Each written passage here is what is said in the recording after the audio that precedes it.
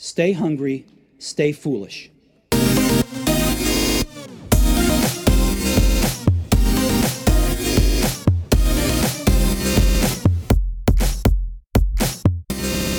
This show is brought to you with thanks to Microsoft for Startups. Being awarded a leadership role within an organization may feel like an amazing accomplishment, but that is only half the battle. The second and arguably most important half lies in building and maintaining a highly effective team. However, according to a recent survey conducted on UK workers, managers are failing miserably at this task and are instead fostering feelings of hate and resentment among their workers. The survey states that while 22% of the public say they hate their boss, a staggering 52% identify their boss as the main source of job dissatisfaction. So where is it that managers are going wrong, and what can they do to improve their employees' perception of them? Compelling research from the 1970s found that managerial failure had little to do with IQ or personal attractiveness. Rather, it was linked directly to interpersonal competence. And since personality is at the core of interpersonal competence, our guest developed the globe's leading personality assessment to identify the 11 personality scales that cause leaders to fail time and time again. We welcome creator of the Hogan Assessments, Dr. Robert Hogan. Welcome to the show. Thanks for inviting me. It's great to have you on the show. I was talking to one of your colleagues, Blake, earlier on, and he asked me to ask you this at the top of the show and get you to answer it at the end of the show. So we're going to plant this now. So how many psychologists it takes to screw in a light bulb? We're going to ask that now. We'll leave it hanging and we'll come back and get you to give us the answer at the end of the show, Robert. But I thought the best way to start the show today is that this work, your work, is so important in this current work environment, this time of crisis, because it helps leaders by providing insights about their counterproductive tendencies or risk factors. These characteristics become heightened during times of stress and result in poor leadership and relationships with employees and other key stakeholders.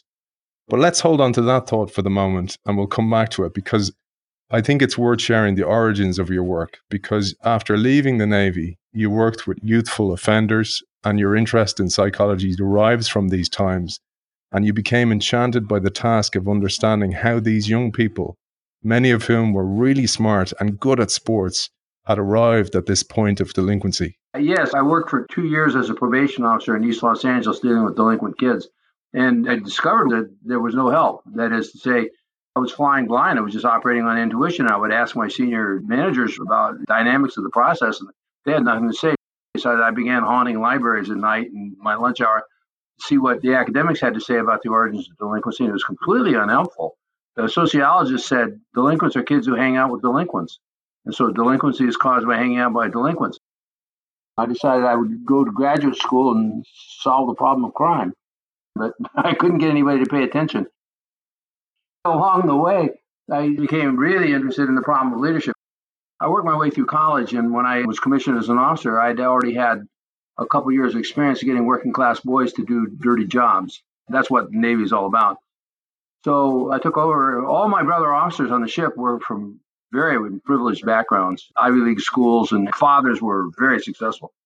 From their point of view, working class kids were put on earth to serve them. For me, they were part of my peer group.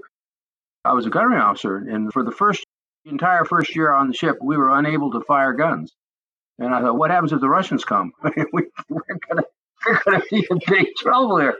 So I was put in charge of the guns, and I fixed them. I fixed them really well. We won fleet-wide gunnery excellence awards. So on the one hand, I took a failed operation and turned it into an absolute paragon of performance. On the other hand, my brother officers gave me nonstop shit because they said I didn't understand leadership. I kept thinking, if I'm the guy that doesn't understand leadership, why is it that my part of the ship is working and your part of the ship is not? So off I went to graduate school to study delinquency, but I had this secret interest in leadership. And what I discovered in graduate school was that the prevailing opinion among academics was, this would be the 1965, that there's no such thing as leadership. The leadership's a function of the situation. I always call this the shit happens theory of leadership. If you're in charge and things go well, you got lucky. If you're in charge and things go badly, you were unlucky. But leadership had nothing to do with the outcome of the group. But that's just nonsense. My first job was at Johns Hopkins University in Baltimore. And just as I was moving to Baltimore, there was a legendary football coach named Vince Lombardi. He'd been the coach of the Green Bay Packers. He had taken the Packers and turned them from a doormat into an almost unbeatable program.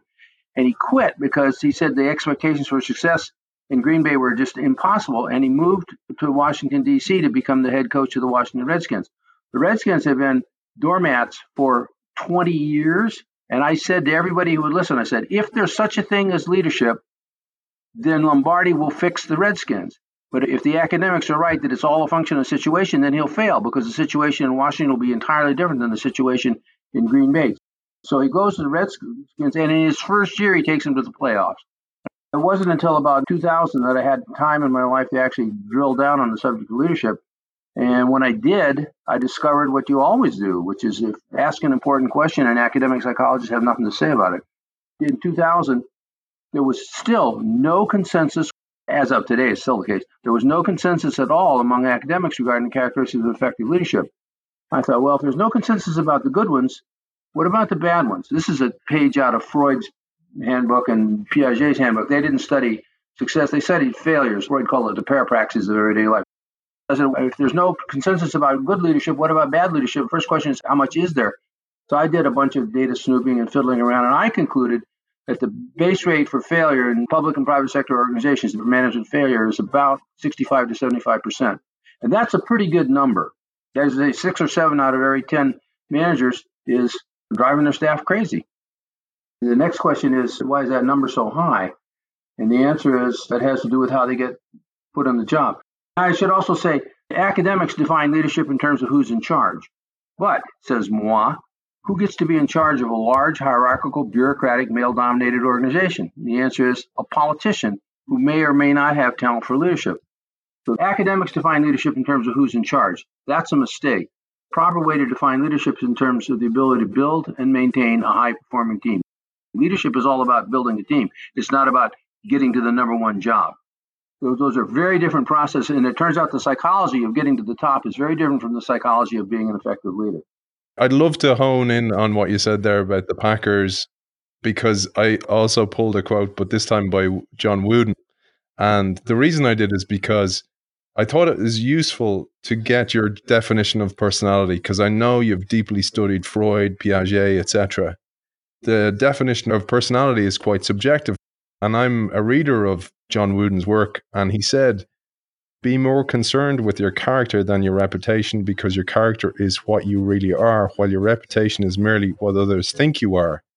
And you point out, our external personality or reputation is unbelievably important because it's based on that, how we're hired, fired, promoted, people lend us money, vote for us, and so on. So personality from the outside becomes ultra important. Yes, your reputation is what we can expect out of you. The question is, why do you have that kind of reputation? And Wooden was correct. The characteristic of a leader is integrity. They have to have integrity, and the troops, the staff, the team picks up on that almost immediately. The most powerful single predictor of leadership performance is the degree to which the team or the staff trusts you. And the trust comes entirely from integrity. I thought that difference between personality based on how we think of it versus how others think of it is really important, because you talk about Freud here and you say that there's the you that we know and the you that you know, and then there's the you we fabricate, because we all fabricate our version of our own personality based on the stories we tell. Exactly. I make a distinction between identity and reputation. Identity is the you that you know. Reputation is the you that we know. And Freud's line is, the you that you know is hardly worth knowing because you just made it up. And this becomes really important because it all depends on how others see us, including building those teams. Well, it's more than that. I mean, other people own your personality. And that's the basis on which everything happens, is how other people see you. So you have to be very careful about, maintaining your reputation. What you say about yourself is only modestly related to how you perform. What other people say about you is a really powerful predictor of how you perform. Even if you're a startup or a founder of an organization, what people say about you when you leave the room becomes really important. I'd love to come back to something you said about Freud. I watched one of your talks and loved how you drew on two areas of your expertise, one being that time in the Navy, and the other is your deep understanding of psychology. And you said, Freud is to psychology what telemi was to navigation. Telemi was wrong. The Earth is not the center of the universe. But if you want to sail a boat from the east coast of Scotland to South America, you'll use Ptolemaic astronomy. And it's the same thing. Freud is wrong, but if you want to navigate everyday life, you better pay very close attention to some of the fundamental insights of psychoanalysis. And what are those, Robert? I'd love to hear what the things we should really hone in on from your experience are from Freud's work. 3 or 4 things. First is the unconscious drive everyday behavior. Mostly we don't know what we're doing when we're doing it or why we're doing it. I would say 90% of what we do for unconscious reasons. That's a direct Freudian insight. That's why Tversky and Kahneman get this Nobel Prize for behavioral economics. That's all they were talking about was unconscious biases in reasoning processes. So people are finally today catching on to the original Freudian insight that mostly what we do for irrational and unconscious reasons. Second, really powerful Freudian insight, I think, is development matters, particularly 0 to 10. Development matters, and things that when you're little shape your career for the rest of your life in ways that you don't understand. The third thing is that Freud was a big fan of Darwin, and I think we're basically biological. The deadliest invasive species in the history of the earth, we are biological creatures and products of our evolution. So if you want to understand people in the full range, you need to understand our evolutionary history. And then that takes us, the last thing about Freud that I really like is his writings on leadership. Freud was the first and one of the few people to actually have a full-blown, fully articulated theory of leadership. It's in his book called Totem and Taboo, which many people think is horrible, but which he always thought was his most important work. His argument is that it's just like life in a chimpanzee troop, that what goes on inside organizations is a struggle for power and control. And if you're in charge, they will be coming after you, and it's just a matter of time until they get you. Politics is the one profession in which every career ends in failure. Freud would have said that. It's really fascinating for this period of stress and downturn that we're coming into or we're already in, because as you talk about in your assessments, this is when the true self shows up. And I mentioned at the top of the show that in order to lead a team more successfully, leaders need to be aware of 11 personality scales or derailers that you call them. And you detect for all of these in your tests. I'd love if you'd give a top line of each of them, Robert, and how they impact us in the workforce. And at the end, I'd love to come back to the ones I told you I took the assessments, and some of them showed up that are very common to change makers within organizations or innovators within organizations. And I'd love to hone in on those. I'd love if you'd start with excitable. There was a really smart guy at Sears in the 70s named John Bentz, a friend of mine, and he hired all of his new executives, all new managers at Sears using an assessment center and an IQ test. Every new manager was smart and had a glittering bright side. They looked good in an interview, and 2/3 of them failed. And he found that they failed for 11 reasons. And when I read his 11 reasons, I said, my God, that sounds just like the DSM-4 Axis 2 personality disorders. I mean, exactly like them. And so that's where this comes from. So there's real consensus regarding a taxonomy for managerial failure. Managers fail for these 11 recurring reasons. I don't think these tendencies show up when people are stressed or drunk or so. They just show up when people let down their guard. And typically when they let down their guard is when a manager is dealing with a subordinate. These tendencies never show up when a manager is dealing with his or her boss. They only show up when they're dealing with their subordinates because that's when they think they can get away with it. Another fundamental principle of personality psychology is that there's good news and bad news at the high end and low end of every dimension. So the first dimension is called excitable. And people with high scores on excitable bring a lot of passion, enthusiasm, and drive to the task. And they have a real sense of urgency and energy. But the problem is that they can get frustrated. And then when they get frustrated, they blow up and walk off and quit. So they'll have a life history of failed relationships where I'll never speak to you again. So it's boom. Again, they bring a lot of dynamism and energy to work and enthusiasm and push, but they can become frustrated and quit and stomp off. You see a lot of it in sales. People at low scores on excitable take all the energy out of the room. It's like being in a bingo game in a senior citizen's home. So you want some energy on this or else nothing's going to happen. The next of the 11 traits then is skeptical, Robert. My word for paranoia. People with high scores on skeptical are very astute about politics. That's a reality of organizational life, is there are people who are plotting against you. So if you want to know who's out to get you, go find a person with a high score on skeptical, and they will know who's out to get you. Henry Kissinger would be a poster boy for a high score on skeptical. The problem is that they take things way too personally. Something goes wrong, they think it's a personal insult when it's not. And then when they think they've been wrong, they'll sue you, they'll hit you, they'll counterattack in various ways. So the strength is the political awareness and astuteness. The shortcoming is taking things too personally and overreacting. But people with low scores on skeptical are like deer in the headlights. They just don't have a clue. They don't see what's coming at them, and they get run over. The next one, it's like a pandemic within organizations at the moment because of the way they run with quarterly earnings, where leaders are so afraid of making a mistake. And this one is cautious. Oh, yeah. These are the people. Their great strength is they don't make any stupid mistakes. The bad news is they won't take any chances. So you have to take a chance in order to make a mistake. Very, very good at not doing dumb things. They're very good at staying out of trouble. But there's no possibility of innovation or creativity with these people in charge. And then the problem at the low end is you get crazy guys like Elon Musk, wild free swingers who pay no attention to errors. Next, the leader that locks themselves away and doesn't come out to communicate, even in times of crisis within the organization. And this is what you call reserved leaders. Yeah, the poster boy for this would have been Barack Obama. The strength of these people is they are really tough. They can really take it. They can take heat. They can take criticism. They can take brickbats. They're just tough. The bad news is they don't communicate. Obama talked to about 4 people. He didn't know the names of his own cabinet secretaries. He had 4 people he talked to. He sat in his office with the door shut and read memos all day. So the result of this is that there's no communication and people need to hear from you. The problem with low scores is they're too tenderhearted, too easily wounded. I mean, to be in charge, you have to have a tough hide because the criticism is inevitable, but too much is too much. This leads nicely to leisurely leaders because I thought this one was really interesting going back to sport because you have this idea of fair weather fans, those fans that show up when you're winning.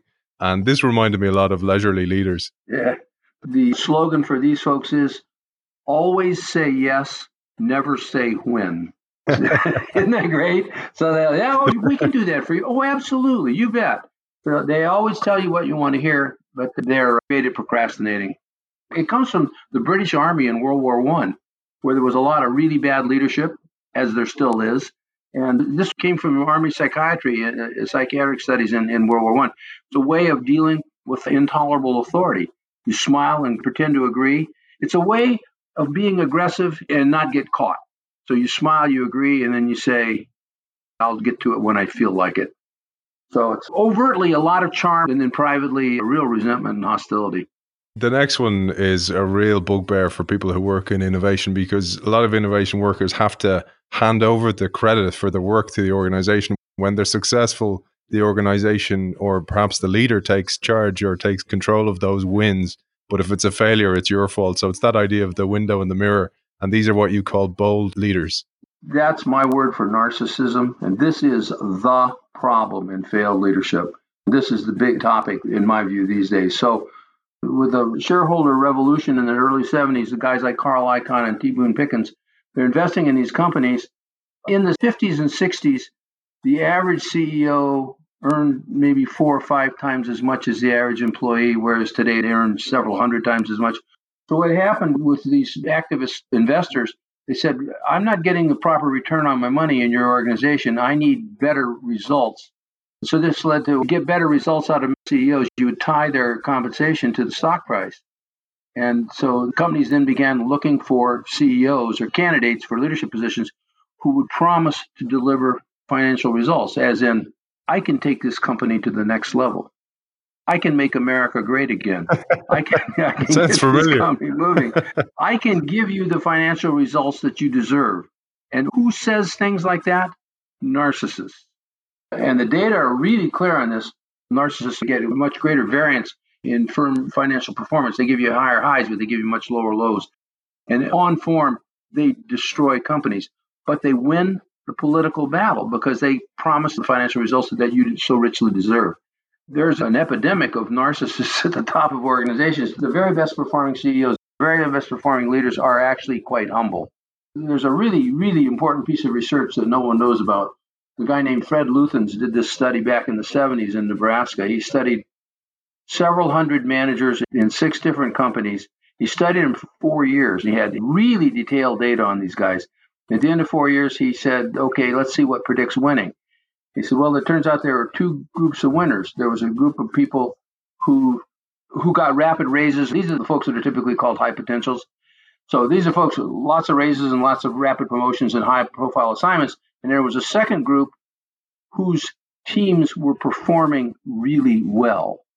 Now, what's the definition of leadership? It's the ability to run a high performing team, right? So you got two groups of successful people, a group of people who are getting lots of raises and promotions, and a group of people whose business units are performing at a very high level. Those were not the same people. There was almost no overlap between those two groups. I call the first group emergent, I call the second group effective. They had all this behavioral data and said, how are they spending their time? Well, the emergent group, the people with rapid promotions and pay raises, spent their time doing politics. And the group whose business units were performing at a high level spent their time working on their teams. If you're a business owner, who do you want running things? You want a guy who's going to spend his time on the phone and going to meetings? You want a guy who's going to build a team? That one is torturous because you see those people in organizations raised to the top. And it reminded me of a quote by Ken Blanchard. He said, if you don't blow your own trumpet, others will use it as a spittoon. Yes. And it came to mind when I read about these bold leaders because they take credit for major wins. They're bad at recognizing and rewarding the hard work of others. They don't even recognize that it was their team. But the worst thing is the board or whoever they're reporting to don't see it.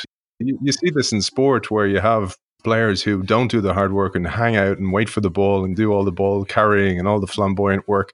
But a good coach will spot that and not pick those players because they're not good for the team. Yes. And there was a quote I pulled from you, and I read about your work in a brilliant book. We had a guest on the show a few weeks ago, Craig Lemasters, and he quoted you in his book, and he said, organizations often overlook humble employees for leadership positions in favor of those who are charismatic. Charismatic people are charming and inspirational, but many turn out to be narcissistic, arrogant, and potentially exploitative. In contrast, humble leaders empower followers and promote team learning. That's your quote, and that is the huge shift needed in organizations today. Yes, exactly. This is the main push in our businesses these days. The other guy who gets this right is Collins in his book, Good to Great. He has these 11 companies that had 15 years of performance significantly below the standards for the industry, and then 15 years of sustained performance substantially above the standards for the industry. And he said the key to the success of those 11 organizations was the CEO, and all those CEOs were the same kind of guy. They were all quite humble. When you went in the room, you couldn't tell who the CEO was. They were quite humble, but they were fiercely competitive. And that's what you want in an effective leader is humility combined with fierce desire to win. One of the things I found underlying a lot of these traits were fear, because maybe you need to feel you need to be bold, even though if you're humble, because you feel actually I won't get credit here and I'll be ousted by the organization. I'm sure that's happened. Oh, yeah. Many people listening to the show. Oh, yeah. I think it's the existential dilemma in careers and in organizations. I mean, you do a good job, but you have to have an advocate. You have to find someone who will toot your horn for you, because folks figure out right away who's just blowing their own horn. It's a really hard problem. I see this all the time, and I get people ask me about this, and I'm kind of going, it really depends on who that person is who's got your back, because you need to go back to your naval roots. You need aerial cover. You need somebody up there watching out for you, covering you, but you need, as you said, trust at the heart of it, because sometimes you know it's like one of those movies where you think it's a twist in the movie. You think the person who's got your back, you get to them, and then they turn around and shoot you in the back or something like that.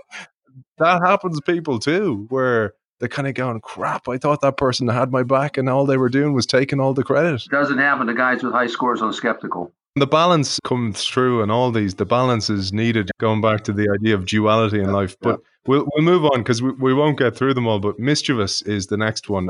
I scored highly on mischievous myself. Well, high scores on mischievous are really quite charming. And they're very pleasant. You don't have to say that, Robert, because I scored. Well, it's how they're characterized. Other people see them as charming and pleasant and, well, charming, period. The problem is it can be quite manipulative and commitments and promises, and they betray people. But some elevation on that's going to be essential, because it's all about social skill. I spoke too early on that one about being flattered.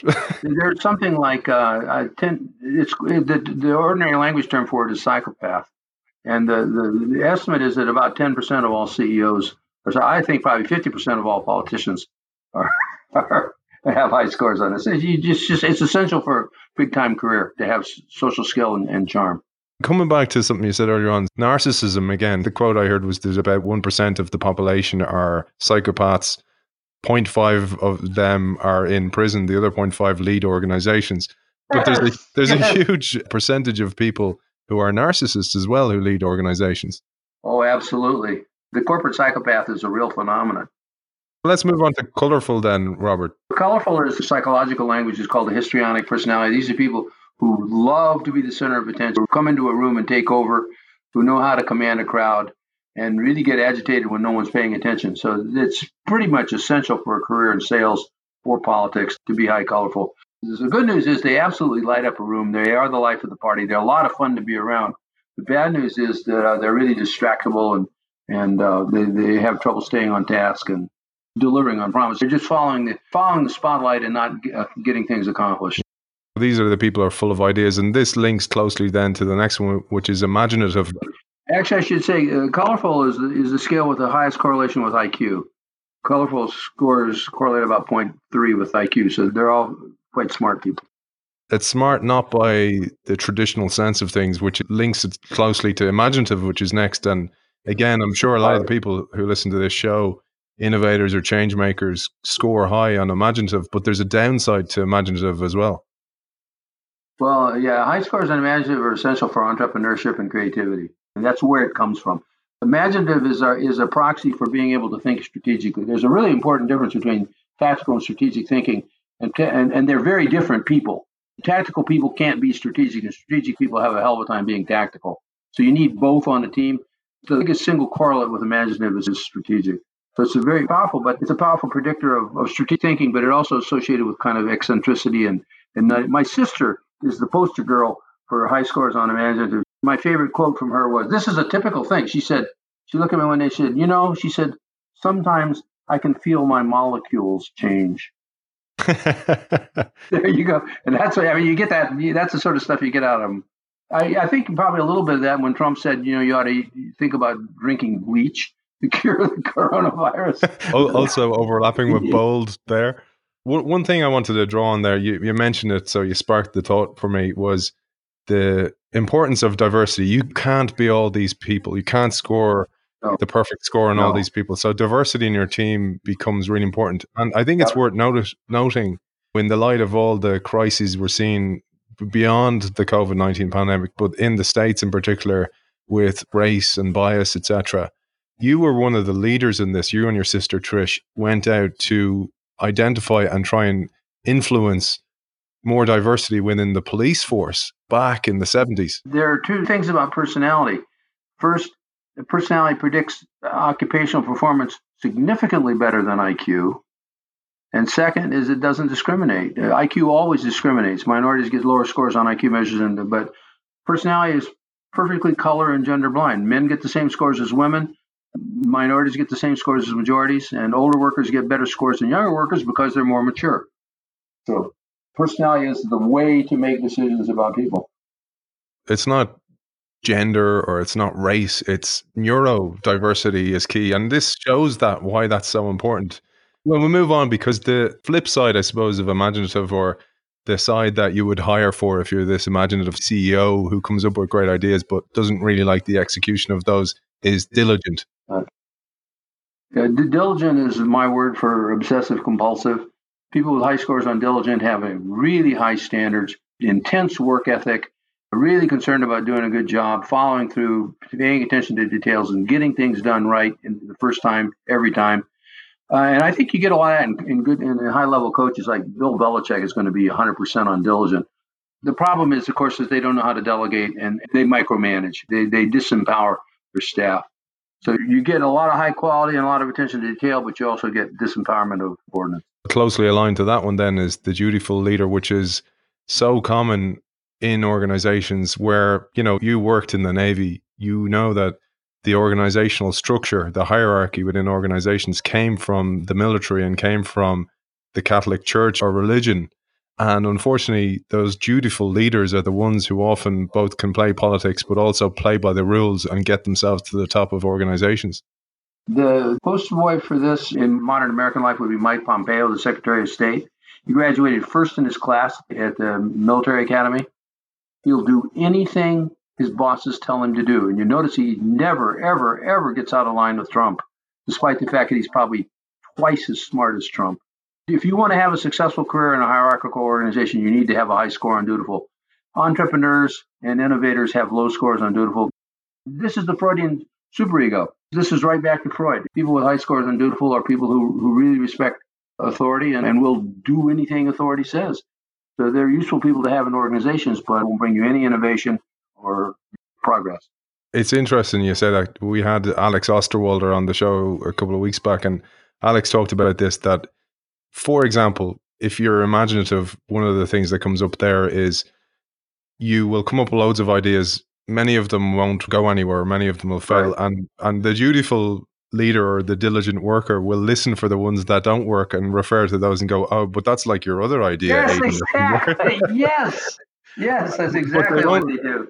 But Yep. they won't listen for the gold. And Nope. this is the world we live in, this world of VUCA, of ultimate change, of incessant change, requires such a collaboration of all these different mindsets within an organization. The other thing he said was, you can't just have an imaginative leader. You need almost two. You need a dual leadership. Yep. The dutiful leader that's dependable and works on the business as it is today, and then the imaginative leader who imagines a new tomorrow.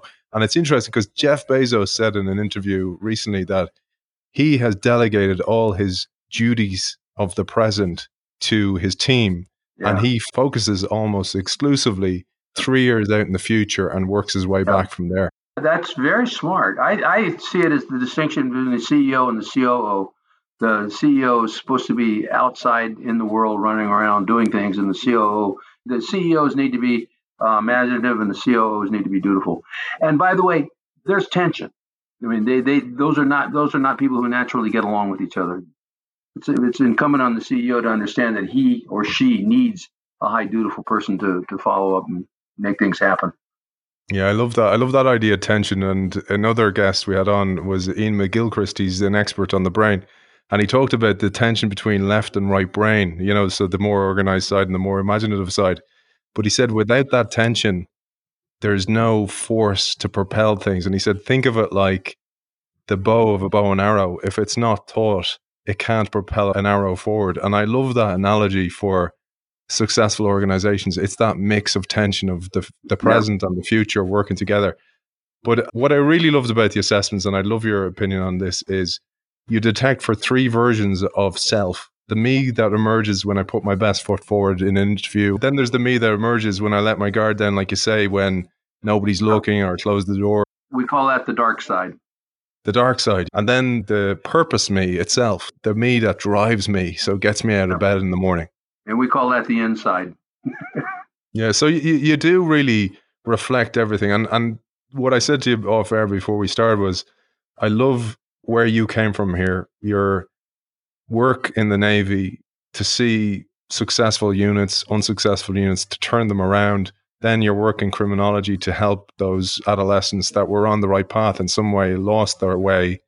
And then your drive to make the world a better place, because I think that's why this is so important, because we need to listen to the inner voice. Because you were saying there about that dutiful Mike Pompeo type, that I personally can't live like that, where I'd have this sick feeling if I felt I was playing the game to get ahead and just keep my job. I can't live like that. And I'm not saying there's anything wrong with somebody that can, but I just would love to see a world that didn't feel I had to wear a mask. Good luck with that. I assume we're at the end here. My summary metaphor for this stuff is that people in organizations, everyone's concerned with who's in, who's out, who's up, who's down, who's the future, who's the next one going to be. They're all concerned about the competition inside the group, within the group. That's what everyone's focused on. That who's going to be the next president of the U.S. But so there's competition within the group for status and control, but there's competition between groups for survival. And if you lose the battle for survival, it doesn't matter who's in charge, who's up, and who's down. So there's competition within the group for status. There's competition between groups for survival. You lose the battle for survival, you're done. People confuse leadership with status within the group. No, leadership is what keeps you going vis-a-vis the Russians, the Chinese, or whoever else your potential threats are. And I think that's a really important distinction that most people don't make or maintain.